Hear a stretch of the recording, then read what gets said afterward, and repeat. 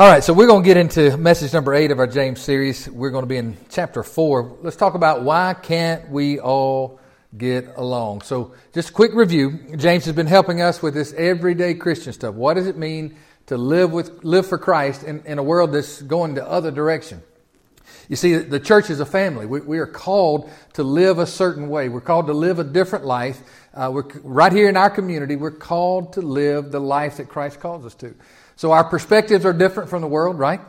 Our values are different. Our beliefs are different. They're centered around Jesus and His teachings. The way we treat other people is to be different.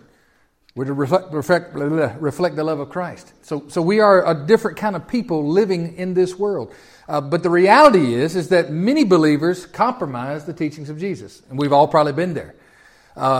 Some live immorally, some adopt the views of the world and the beliefs of the world and do away with Scripture and the teachings of Jesus. And this is what James is addressing, hoping that we will return and live out the rich family history that we have in Christ. And that we will be the salt and light that the world so desperately needs. Our community needs it. Your family needs to see it. James is calling us back to the higher ways of God. He gets a little rough on us sometimes too, doesn't he? James is the kind of guy that will just point the finger and say, "Hey, stop it. Stop it. Let's get this right." So thank you, Pastor James, for helping us out. So Lord, if you were right there close to James, just tell him we thank him for the letter. Has anybody read the letter? Have you read what he said? You might want to read it before you get to heaven because he's going to ask you about it. Did you read what I wrote? Right. All right, so let's read the first 12 verses of chapter 4, and let's just go back. We'll read the whole thing. I'm not going to be able to cover all the stuff in 12 verses, but I want you to hear the whole thought in your ears. All right, here we go. Where do wars and fights come from among you? Do they not come from your desires for pleasure that war in your members? You lust and do not have. You murder and covet and cannot obtain.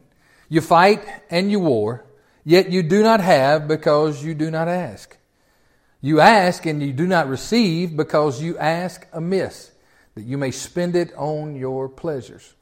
Adulterers and adulteresses, do you not know that friendship with the world is enmity with God? Whoever therefore wants to be a friend of the world makes himself an enemy of God. That doesn't sound like a good place to be, does it? Or do you think that the Scripture says in vain, the Spirit who dwells in us yearns jealously? But He gives more grace, therefore He says, God resists the proud, but gives grace to the humble. Therefore submit to God, resist the devil, and he will flee from you. Draw near to God, and He will draw near to you. Cleanse your hands, you sinners, and purify your hearts, you double-minded. Lament and mourn and weep, and let your laughter be turned to mourning, and your joy to gloom. Humble yourselves in the sight of the Lord, and He will lift you up. And do not speak evil of one another, brothers and sisters.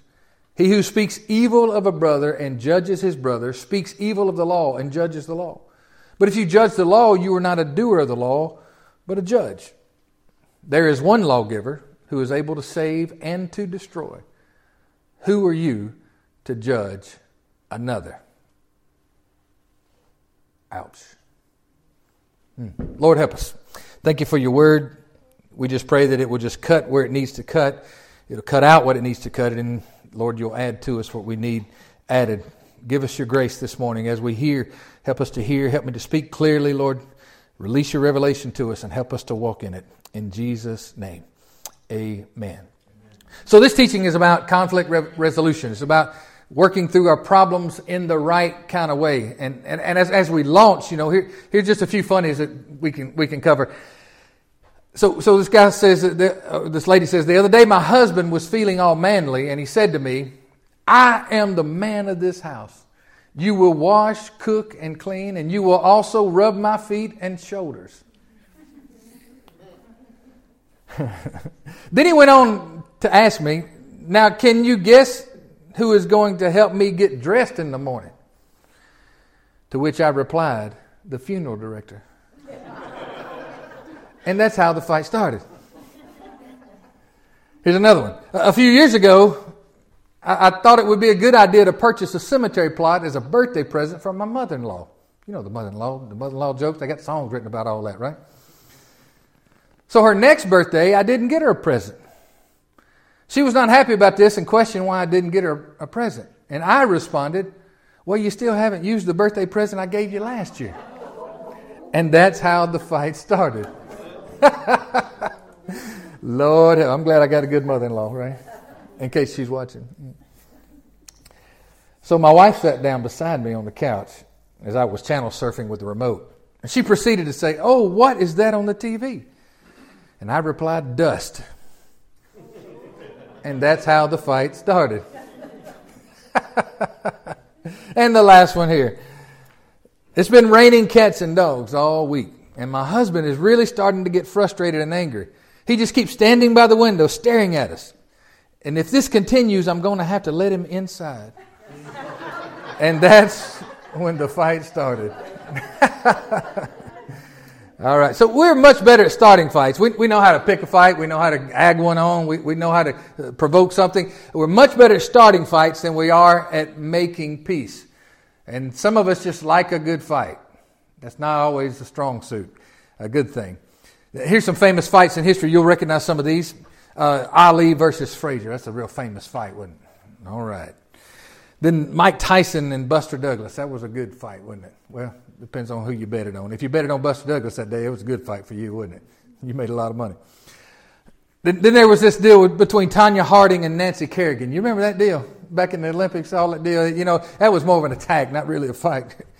Then you got this fight, this feud that went on throughout their whole lives before Steve Jobs died. Steve Jobs and Bill Gates. They were always at odds about technology and all the things that happened in their early days. And for all of you who are over 50 who know these two guys, Billy Martin and George Steinbrenner, you ever seen a fight in your life? Those two were great entertainment to watch. In fact, Billy Martin was great entertainment to watch doing anything. I believe when he ordered his coffee, he was mad. It's just the way he was. But those are the Yankees. If you don't know anything about baseball, those were the New York Yankees. That was the owner and the coach, all right, the manager. Then there's the famous British War, the War of the Roses. There's a lot of novels and stuff that's been written about that. And then there's the iconic fight. We always talk about the Hatfields and the McCoys. You've heard that kind of stuff before? I'm from Tennessee. They're not too far from up that area. And then you got the gunfight at the OK Corral. And we love a good Western, don't we? We like this kind of fights. We like that kind of stuff. James is going to address some things about fighting. He's going to address a very serious problem. And it's a fight in the church. It's a fight amongst believers. And it seems that James is implying that some believers had gotten so cross with one another that their fight has now escalated into a war. And you know what it's like to get into a war in a small community of believers? You get into a war and people choose sides. And then they begin to fight here and there in the parking lot and on the telephone and on the texting and all that kind of thing. And they fight and they choose sides and the body count just begins to rise. And the tragedy of all this kind of fighting is while we fight, the name of Christ is tarnished. And it's a sad reality in the family of God that churches oftentimes fight. Fight over the silliest of stuff. The color of this, or the purchase of this, or the going of this, or the doing of this, or the loudness of this, or the thermostat of this, or the heat, the cold, just the length of the sermon. Get over it. We had to throw that in there, right? Church fights. I was raised in church, and old boy said, you ain't never seen a fight until you've seen a good old church fight. And it's not pretty. And churches have lived in strife for decades sometimes, and they split over these kind of things. And the tragedy is, as long as we are fighting each other, our real enemy is not being addressed. He's not being engaged. He's not being driven out. And what happens is our influence for good in the community begins to wane. And they don't know us for all the good that we do. They know us for the fact we can't get along. I know you've just read about these kind of things before, but this all weakens us tremendously for the call and the mission that God's got us to do. Now, because of sin, this is a reality. It's a reality it can be in your home.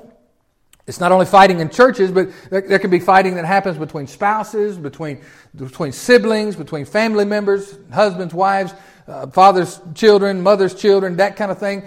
Fighting that can happen between friends. And there's even some feuds in our community. Some which have lasted for generations. You know that? Some people still can't get over it. Wars between tribes even happen. Wars between nations happen. And sometimes it's even escalated into world wars. Serious conflict and serious body counts. So the question we're asking this morning is, why can't we all just get along? Ask somebody that. Why can't we all just get along? You really might need to ask that question to somebody. Why can't we all just get along? And James is going to give us some insight. Now here's the thought as we launch into the text of verse number 1. In the name of what we think is right, we often handle it the wrong way. Been bad about that sometimes. And here's another thought. You cannot do the right thing the wrong way. It will not bring about the right thing. You see what I'm saying? Proverbs 16:25 says this. In fact, Proverbs quotes this twice. There is a way that seems right to a person, to a man, but its end is the way of death. So we got to be careful. So we don't only want to go after the right, we want to do it the right way. Right? Right. All right. So now he gets into these reasons. He just launches right here in verse 1 and 2. He uses these phrases about the reasons of their conflict. He says, do they not come from your desires for pleasures that war in your members? Now that members could be our physical body, or it could be the members of our church, the various members of the church family. He says, you lust and you desire, the word lust meaning desire, and do not have. So here's the way I see that, I interpret it. Everybody seems to want their own way. And now what happens is everybody has to have their own way. Which way we're going? Besides the police station.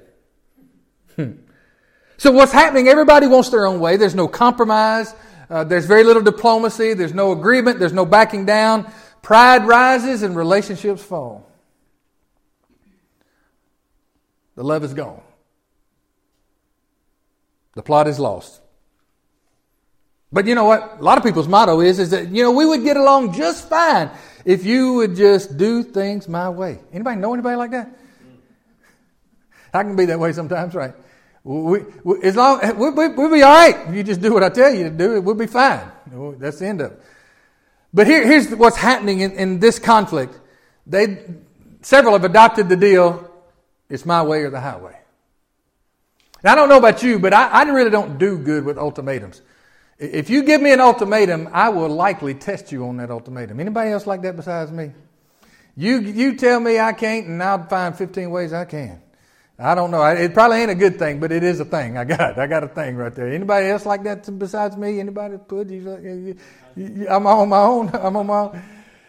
We don't do good, and anytime you give an ultimatum to a relationship, that relationship is headed down the wrong direction already. It's not good. My way or the highway, somebody's going to choose the highway. Now, verse 2, he says that it's even intensified. He says, you don't get your way, so you murder, you kill one another. Now, it's not probably dealing with the fact of actual murder. He's probably talking about that you have gotten so angry with each other that you are absolutely killing each other's reputation. You're killing the reputation of Christ among you. It's a metaphor describing their impassioned anger towards each other. In fact, Jesus talks a little bit about that, doesn't it? It kind of reminds me of what Jesus said about the seeds of murder is anger. Not to even get angry with your brother, because if you get angry with him, that's how murder starts. So somehow or another, things were not going their way, so they fight, they kick, they scream, and they enact this scorched earth policy. Anybody remember the scorched earth policy? Like they had in World War I believe it was. This idea about anger and not getting your way and how you're going to react. When I do premarital counseling, I always ask this question to the couple. How does the other person react when they don't get their way? How do they behave when they don't get their way? That's an important question, because guess what? If you're going to be in a relationship that's going to be harmonious and going to be together, and you're going to share the same bathroom sink, and you're going to share the same thermostat, and you're going to share the same TV, and you're going to share the same food, and you're going to share the same stuff, and you're going to share the same what? Toothpaste. Yeah, we just had to deal about the toothpaste. You believe this? My toothpaste goes in this. We got this little organizer in our drawer, and it was like 4 little slides. My toothpaste and toothbrush go on this end. Hers go right over here. She puts her toothbrush right here and her toothpaste over here. We use separate toothpaste. the other day she got in my business. And she moved this toothpaste to this other slot over here. And I'm like, what are you doing? Where's my toothpaste? It's in the slot beside it, right there beside it. No, well, that ain't the point. It ain't where I put it. Just these fun little things we go through, you know. Anybody that can relate to that? I mean, I didn't know you wake up in the morning and sometimes it's like playing hide and seek. I don't know. Anybody married like that? It's like you just moved it. You put it over. She said, I just put the cereal right there. It's right beside where it was. The point is, it's not where it was supposed to be. Anyway.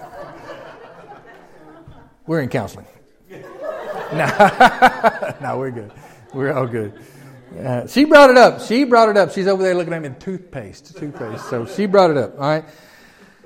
So how are they going to react when things don't go their way? You know, do they blow their lid, blow a gasket? You know, because life, I don't know how your life's turned out, but my life hadn't always went the way I wanted it to go. And it ain't always went the best way. You know, I was supposed to be a millionaire by the time I was 30. I don't understand what happened.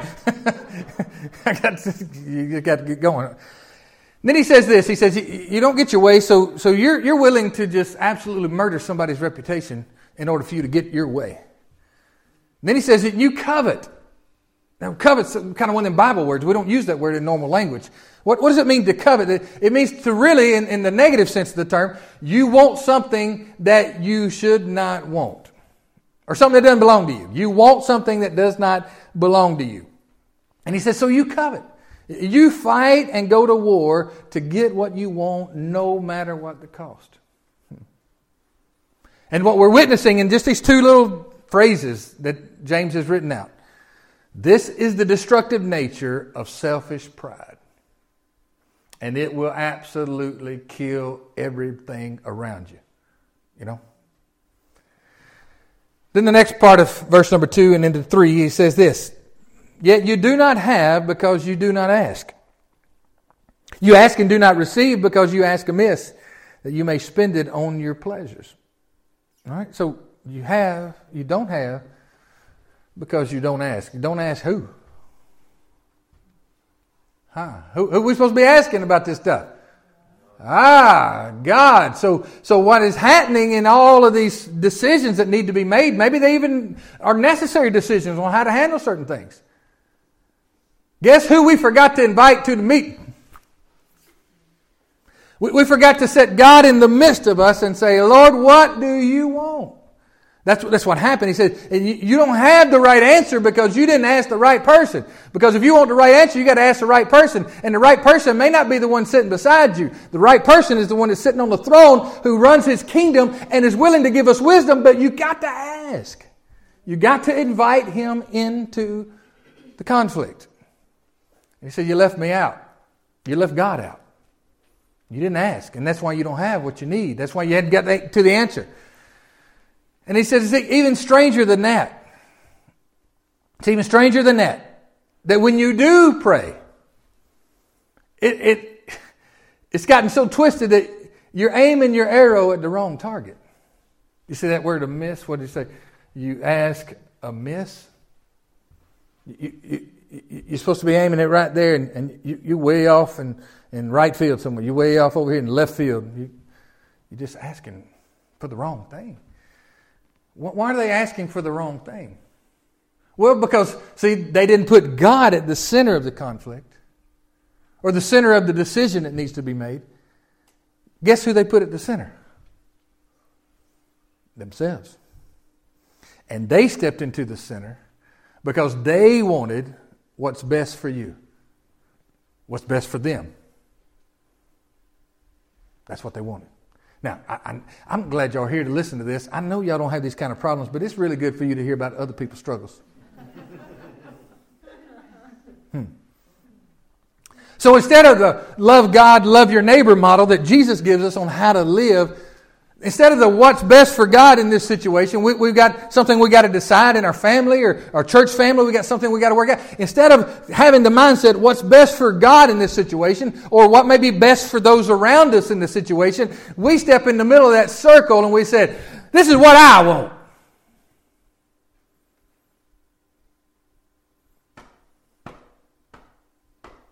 You ever been to one of them meetings? They're a lot of fun. Then he gets some warnings coming. Some pretty tough stuff he starts saying right here. Adulterers and adulteresses. He just kind of lays it out. It sounds like a prophet right there. He calls them that. In biblical terms, that is like one of the worst things you can call somebody. He's basically saying, all of you folks that's hanging in there and trying to say you're part of God's family, all of you cheating on God. That's the idea of that, right? Next time, talk about physical relationship. He's talking about the spiritual relationship here, just like the prophets do from time to time. I believe it's Ezekiel and Jeremiah use these words several times to talk about it. James is saying, hey, you're married to Christ and your allegiance is to Him. Why are you being unfaithful? And this is the strongest of rebukes that James can give to a body. You say you love Christ, but you're all snuggled up with your own opinions in the world. You say you love Christ, but you're not looking like the bride of Christ. You're looking more like the bride of Frankenstein over here. You're looking more like the world. You've morphed. You've lost the plot. You've become unfaithful. And this is what he says. He says, as you're being unfaithful, he said, now, are you going to become an enemy of God? Didn't you hear that that word? To be a friend of the world is to be at enmity or to be at war, to pick a fight with God. Now, ask yourself. I mean, you may want to pick a fight with somebody else that you think you can take or you can outwit or do something like that. But do you really want to start a fight with God? I mean, you really want to just go, come on, give me some of that. Really? Really? The one who commands lightning bolts and all of that kind of stuff. You want to pick a fight with Him? Read your Old Testament. You don't. And that's what he's saying. Are you wanting to start a fight with God? And James gives us a revelation. He said there's something you need to know about God. Something everybody in here I need to know about God. I have had to learn this the hard way. That God is a jealous lover. He's jealous. You know why He's jealous? Because He's so good to you. He's so good that it's unthinkable in His mind for you to be unfaithful to Him. He's never given you one reason to be. And He gives His all, and He in return expects your faithfulness.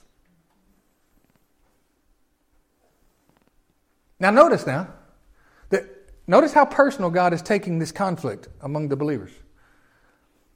They're fighting with each other. But who right now takes it personal? God does. They're fighting amongst each other, and God says, you know what? You're fighting with me. Isn't that something? That'll make you want to check yourself or you wreck yourself, you know.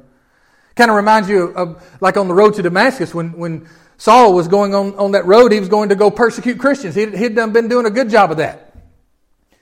And he had all these letters to warrants for arrest, basically, to go and persecute these believers and have them hauled off to jail. And Jesus meets him in the middle of the road, knocks him off his high horse, this bright light, and a voice comes out and says, Saul, Saul, why are you persecuting me? You see what I'm talking about?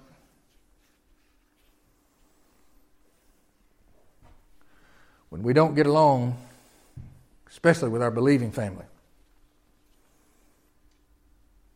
God takes it personal. So let me tell you what's happening here. That makes sense, though. You think about this. Because now, if one of you fellas were to pick a fight with Sandy, do you think I'm just going to lay out? Or lay you out? What you think? I mean, for real. I mean, every husband that's in here would do that. If you're going to pick a fight with my wife, I am going to step in. And that's the way God looks at all of us. He looks at us as all of us as His bride. And He says, no. I will come to the rescue of who belongs to me. That's why He steps in the middle. Kind of reminds me, years as I was writing all this out, reminds me years ago, believe it or not, I used to be one of these rip, snorting, hollering, slobbering, spit 3 rows back preachers. I was raised like that. And I was that guy. And if the worse I made you feel, the better I felt like I did. I'm for real. That's the way I was raised. I was raised under that kind. My daddy was that kind of preacher for a long time. Now, he's since modified some of it, and there may be a place in some of that. But I'll tell you what happened in my life is one day I got through preaching, and I had just let them have it. Let them have it. God got my attention later that afternoon, and He said, "How do you think you did?" And it was just as clear as a bell, just as clear as me talking to you. And I was like, well, you're asking in a way that I'm scared to answer. And He asked me this question that profoundly shaped my ministry. He said, would you let anybody talk to your wife like that? I said, no, sir. He said, well, how about not talking to mine like that? And I just crumbled. I changed. So now I talk to you like you can actually hear me and you got some sense. And that you belong to another man, not me. It changed me. Truth's still the truth.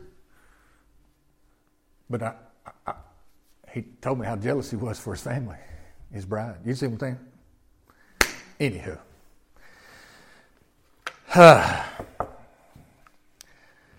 So James says, I want you to understand this principle about life, about you and your attitude and your posture.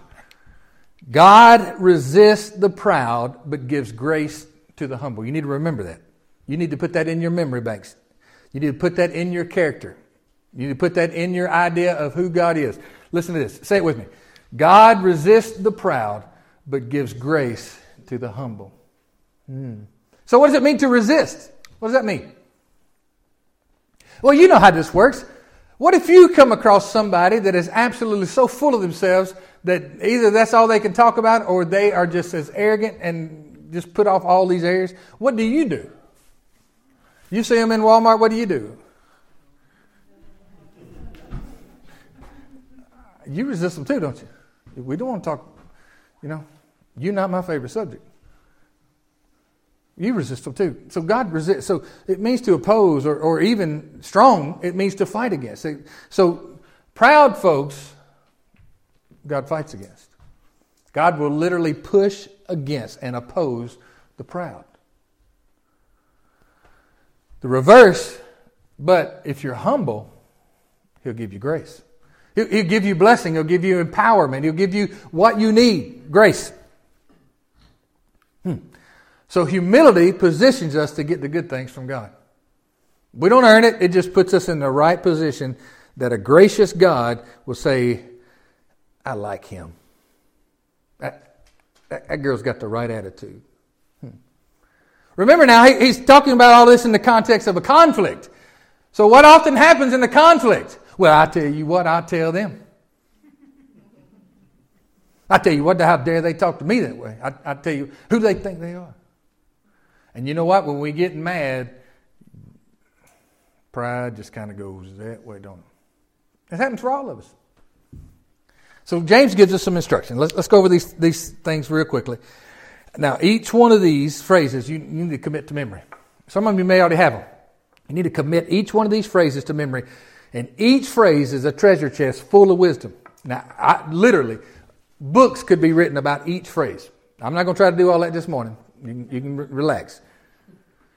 But each phrase, you could absolutely write a thesis, a book on each phrase. And you'll see why in a minute. So why can't we all just get along? James has got some things to say about it. This is how we can. This is how we can all get along. Instruction number 1. Say it with me. Submit to God, resist the devil, and he will flee from you. Well, wait a minute. I thought my problem was them. James said, no, your problem's him. So he says this, first things first. You got these things you got to work out. Conflict resolution number 1 for the believer is first thing you do is submit your life, your thoughts, your opinions, your ideas. You submit to God. We used to say in wedding vows, we wives submit to your husbands. That's kind of been, a lot of people want to mark that out. That's not a good idea. Everybody in the kingdom has somebody to submit to. You know that? Everybody has somebody submit. Nobody's in charge. There's one man in charge, and you're not him. We all submit to God. Submission is not a word to just bring into your marriage. Husbands, submit to your wives. Submission is a kingdom word that we come and we submit our very lives to the King of Kings and the Lord of Lords. So he says, first of all, first things first, submit to God. And now notice the progression right here. So we submit. Who do we submit to? We submit to God. You need to find a way to do that. That's real. It's just real practical. James is real practical. Give you some handles to get out of your mess and pick up these suitcases and carry them on into the conflict with you. Submit to God. And he says, then once you submit to God, you have the power then to do what? Resist. Resist who? Oh, so we got somebody else in this conflict. I thought the fight was between me and you. No, there's somebody else working behind the scenes. You have no idea the destruction that he wants to bring into your life, their life, and the community. I thought we were just trying to work out some finances. Oh, honey. The progression, submit to God, resist the devil, and he will do what? He'll flee, right? He's going to run, but you try to get him to run without this step, it don't work. Because guess what? In case you hadn't figured it out, the devil ain't scared of you. He's got your number. But guess who he is scared of? So the enemy who comes to steal, kill, and destroy, your solution, my solution, is to submit to God. See, that's the humble thing to do, to submit yourself to God. Then you can actively resist the tempter and the temptation that's coming your way to sin against your brother, to be self-centered, or to be prideful, or to strike back, to do whatever you're going to do, whatever the temptation calls for. You actively can resist when you actively submit. And he has to flee. The enemy has to flee. With somebody who's right related to God, the enemy has to flee. You know what? You know why? Because when I tell him to go, guess who's standing over my shoulder? God's standing right over me. And see, I'm saying, go. And God's up there saying, get out of here. Instruction number 2. There's a lot more we can say about that, obviously. Instruction number 2. This phrase, you need to put this in your memory banks. Draw near to God and he will draw near to you. Say it with me. Draw near to God and he will draw near to you. Now how do you do that? How do you draw near to God? Prayer? Worship? Get in his prayer. You make a conscious effort to do this. To draw near, simply, you know what this means. It means to just come close. To just approach God. Make an effort on your part to get close to God. And guess what? It says when you make a step towards God, guess what God does? God said, I'll meet you in the middle. I'll meet you in the middle, but I'm not dragging you and hog-tying you to get you here. That's just not how he worked. Now, he could. He could hog-tie all of us and drag us around and say, you're going to do what I say or else. But that's not how he wants to operate. He says, I want us to meet in the middle. I want us to have the kind of relationship where you want to be in this relationship. I certainly want to be in this relationship. Now, if you'll step towards me, I promise you I'll step towards you. You need to find a way to do that. Whatever that works for you, whatever works for you. Maybe it's praise music, maybe it's meditation, maybe it's quiet, maybe it's getting outside, maybe it's going to the beach, maybe it's going to the French Riviera. That would do it, wouldn't it? Hey, whatever it might be, just whatever you have to do in your day in, day out life, draw close to God. Here's the secret. The nearness of God is the strength of the believer. Do you hear what I'm saying? When you know that you're with God and God is with you, you are absolutely unstoppable. You hear me? Paul got that revelation in Romans 8. He lists all these things that come against us in our Christian life. And he says this, if God is for us, who can be against us? You know, I like to think of it like this. If God is for me, then it doesn't make any difference who's standing against me. You understand that? Draw near to God, and he will draw near to you. Instruction number 3. James is trying to help us out here. Thank you, James. Cleanse your hands, you sinners, and purify your hearts, you double-minded. Okay, so now I'm submitting to God, but it's not just enough for me just to bow the knee. God wants me to draw close. So I'm drawing close to God. And in conflict, we often focus on the shortcomings of other people. Well, they shouldn't have done this, they shouldn't have said this, or I can't believe they won't do that. In conflict, we focus on the shortcomings of other people. But when you draw close to God, guess whose shortcomings seem to pop up? That's one of the painful things. Now, it's a pleasurable thing and a wonderful thing to draw close to God. But there will be some pain experienced because you will all of a sudden see you're wrong. It just happens. And when you see you're wrong, what are you going to do? Well, a lot of people run. I just ain't got time to deal with that. James says a better idea when you get into the presence of God and you draw close to God, wash your hands off. Cleanse your hands. You know the hands that maybe doing what they oughtn't to do? It's just a picture of our deeds. You need to get that washed off of you. What about your heart? You need your heart purified. When you come into God's presence, you need to ask Him to change your heart. And you do whatever you need to do that. And this double-minded thing where we're in doubt and we're shuffling back and forth between two worlds, let's get that straightened out. So we get cleaned up, seek forgiveness from God and other people when necessary. We clean our hands, deeds. We get our heart right. We get our heart back aligned and in allegiance with God. And we become focused. We become single-minded instead of this double-minded thing. We get our focus back. When we draw close to God, we get Him in view again. And not just that thing or whatever that issue might be. And it might even be an important issue. But we got to put Him back in center view. That'll help a lot. All right. Instruction number 4. He says, lament and mourn and weep. Let your laughter be turned to mourning and your joy to gloom. So he's saying get serious about this now. You get serious about getting right. So get out the Kleenexes. Get with God. Repent. Tell Him you're sorry. And let God do some deep work in your soul.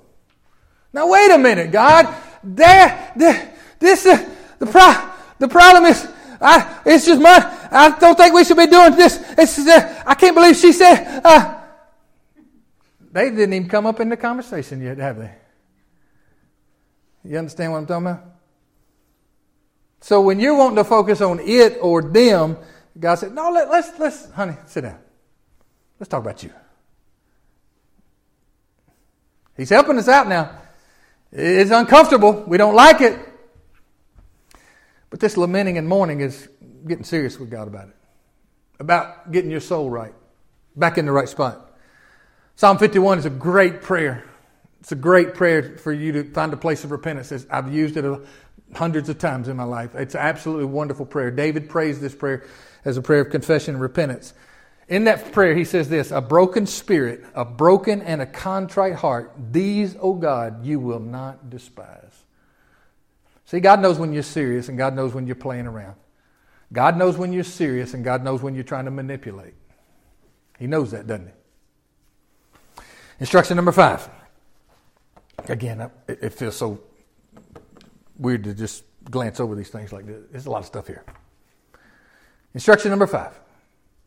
He says this, humble yourself in the sight of the Lord, and He will lift you up. Say it with me. Humble yourselves in the sight of the Lord, and He will lift you up. So instead of getting all high and mighty, He said, it's time to get low. It's time for you to humble yourself. Now, when you get into this kind of posture, bowing kind of becomes a natural response to this kind of attitude. Bowing. So stop thinking so highly of yourself. Stop thinking so highly of your opinions. Stop trying to be seen and heard. And in due time, if God sees fit, let Him lift you up.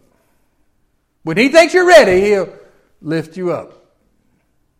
So my job is not to lift up. My job is to get low. God's job is to lift up. Now what happens if I lift myself up? God will have to make me what? Low. So don't get that reversed now. And the last of it. Instruction number 6. He's helping us in conflict. Now this will help your marriage. It'll help you on your job. It'll help you in your conflicts now. Instruction number 6. Do not speak evil of one another. James has already talked about the tongue a little bit, hasn't he? We just got through with that in chapter 3. Talking about the tongue. Do not, say it with me. Do not speak evil of one another. Do not, especially beloved in the body of Christ. Do not speak evil. It shouldn't be of anybody, but don't speak evil of one another in the body of Christ especially. And the logic he gives is as pointed as it can be. He said, you're not the judge over anybody. Shut your mouth. Stop being critical. Stop being judgmental. Stop keeping score. You're not the judge. Who are you? And James basically says, who do you think you are? Really? You? I could hear God over heaven saying, girl, you straighten yourself up. Boy, what are you talking about? I got some stuff on you that I can make you crawl out here on your knees. You know what I'm talking about? So James just comes right up and says, who do you think you are now? He said, there's only one lawgiver, and guess what? It ain't you, and it ain't me. There's only one person who sits in the seat of the judge and drops the gavel when it's necessary. So James is really saying in no uncertain terms, mind your business. Mind your own business. Stop being so caught up in other people's actions and reactions and you concentrate on you doing right. And honey, I promise you, that's a full-time job. You know what happens? You know what really happens? When you start minding other people's business, guess whose business don't get tended to? James.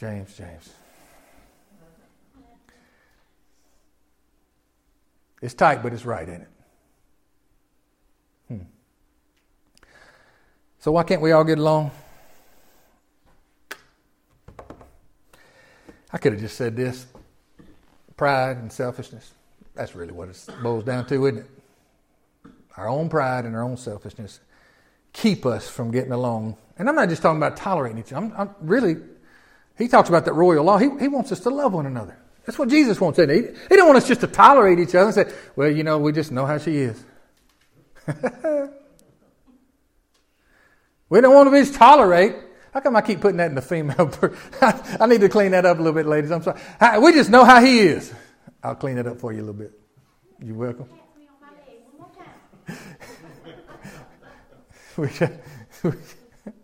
We'll call him to the altar in just a minute. So why can't we all get along? The solution is get your life right with God.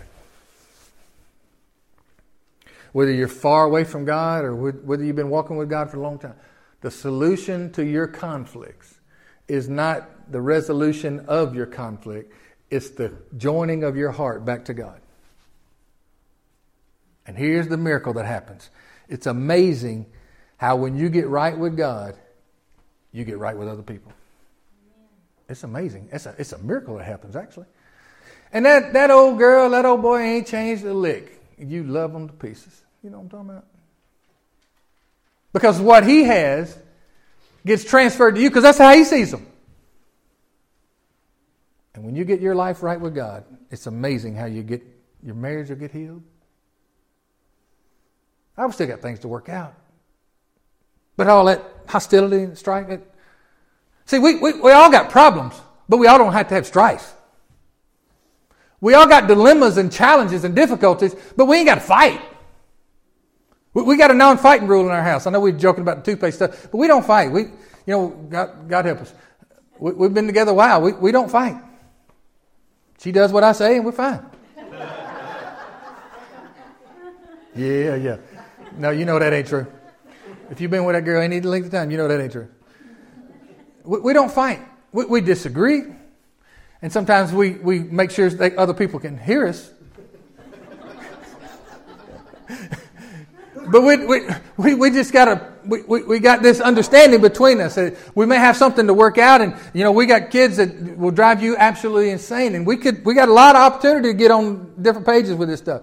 We make a choice between the two of us that we are going to get along. We may disagree, but we're going to get along. You know how that works? And we may even disagree, but we're going to stay submitted to one another. Because see, submission right here is tested. See, it says submit to God. That was one of the main points. Submit to God. You know when submission's really tested? Yeah, you do. It's when you have to do what you don't really want to do. That's how you know you're submitted. And God will test that, I promise you. So why can't we all get along? We've joked around a lot, but I thank God. I don't know if it's always been this way. We've only been here for 3 years. But I don't know if it's always been this way, but thank God for the peace that's in this family. We're going to get along. I say it like this. We're going to have peace. We may not have you, but we're going to have peace. You understand? That's just the truth. We're going to have peace now. I'm not going to go to bed with you on my mind every night, worrying about what you're going to do, ain't going to do. I ain't going to do that. I'm too old for that. I did that when I was younger, about stroked out, for real. But we're going to have peace.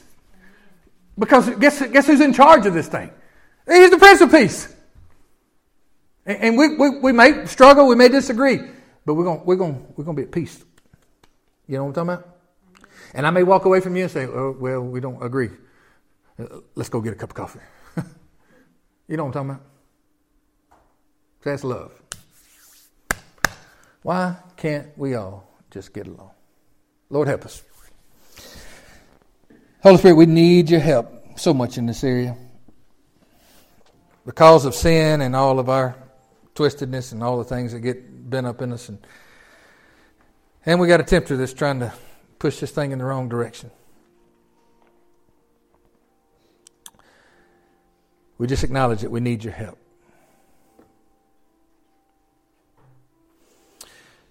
If you're here this morning, or watching us on Facebook, listening to us in some other kind of way, podcast, whatnot, get your life right with God. Whatever that means for you. Maybe you're far away from God. Maybe you don't know Christ.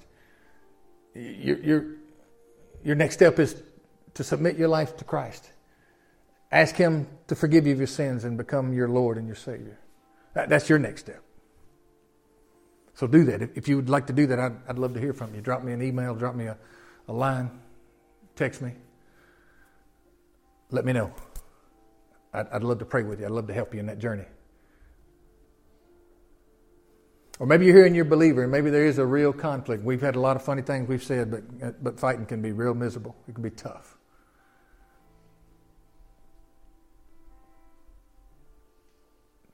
Get your heart right with God. Whatever that means for you. Whatever that means for you. If Sandy and I can help, we'd love to. But get right with God, because if you're not right with God, then nothing else is right. Amen. So, Lord, I bless your people. I bless your people. I ask you, Lord, to bless marriages. It can be a difficult thing sometimes. You go through all the changes of life, and you go through all that stuff we take vows with, for rich or for poor, and sickness and health, and all those things that we do, and then those things come, and that boy, it gets rough. Life changes, our bodies change, things change, finances change, kids come and go. It's all these variables that keep coming at us, Lord. But I pray that you would bless each marriage that's here, Lord. Bless us. Bless us. Bless us with a heart for our spouse, that we would be able to go through any storm. We, as the old boy said, we'd be able to go through hell and high water no matter what. Bless us. Where it's broken, Lord, bring healing. And maybe just that individual that may be here, Lord, that's just struggling. That might be upset with you about some things. Give your grace, we ask. Make us the better for it. And Lord, I just pray you just lean over and just tell James, thank you. Thank you for his courage. Thank you for his boldness. Thank you for his wisdom. Thank you for his willingness to lay down his own life, Lord, so that we could get this kind of information to live on. Tell him thanks. We bless you, Lord. Give us feet to walk all this out. In the name of Jesus we pray. Everybody said amen.